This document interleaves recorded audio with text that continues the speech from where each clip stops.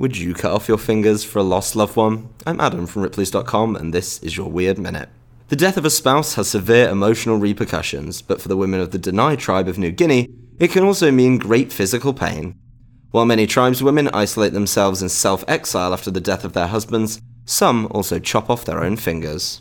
Other tribe members, or sometimes the widow herself, would wield obsidian blades to cut their fingers at the knuckle.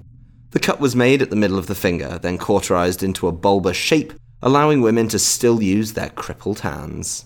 A brutal ritualistic expression of grief, tradition says this keeps evil spirits away, a statement Western anthropologists say can be interpreted as keeping away depression.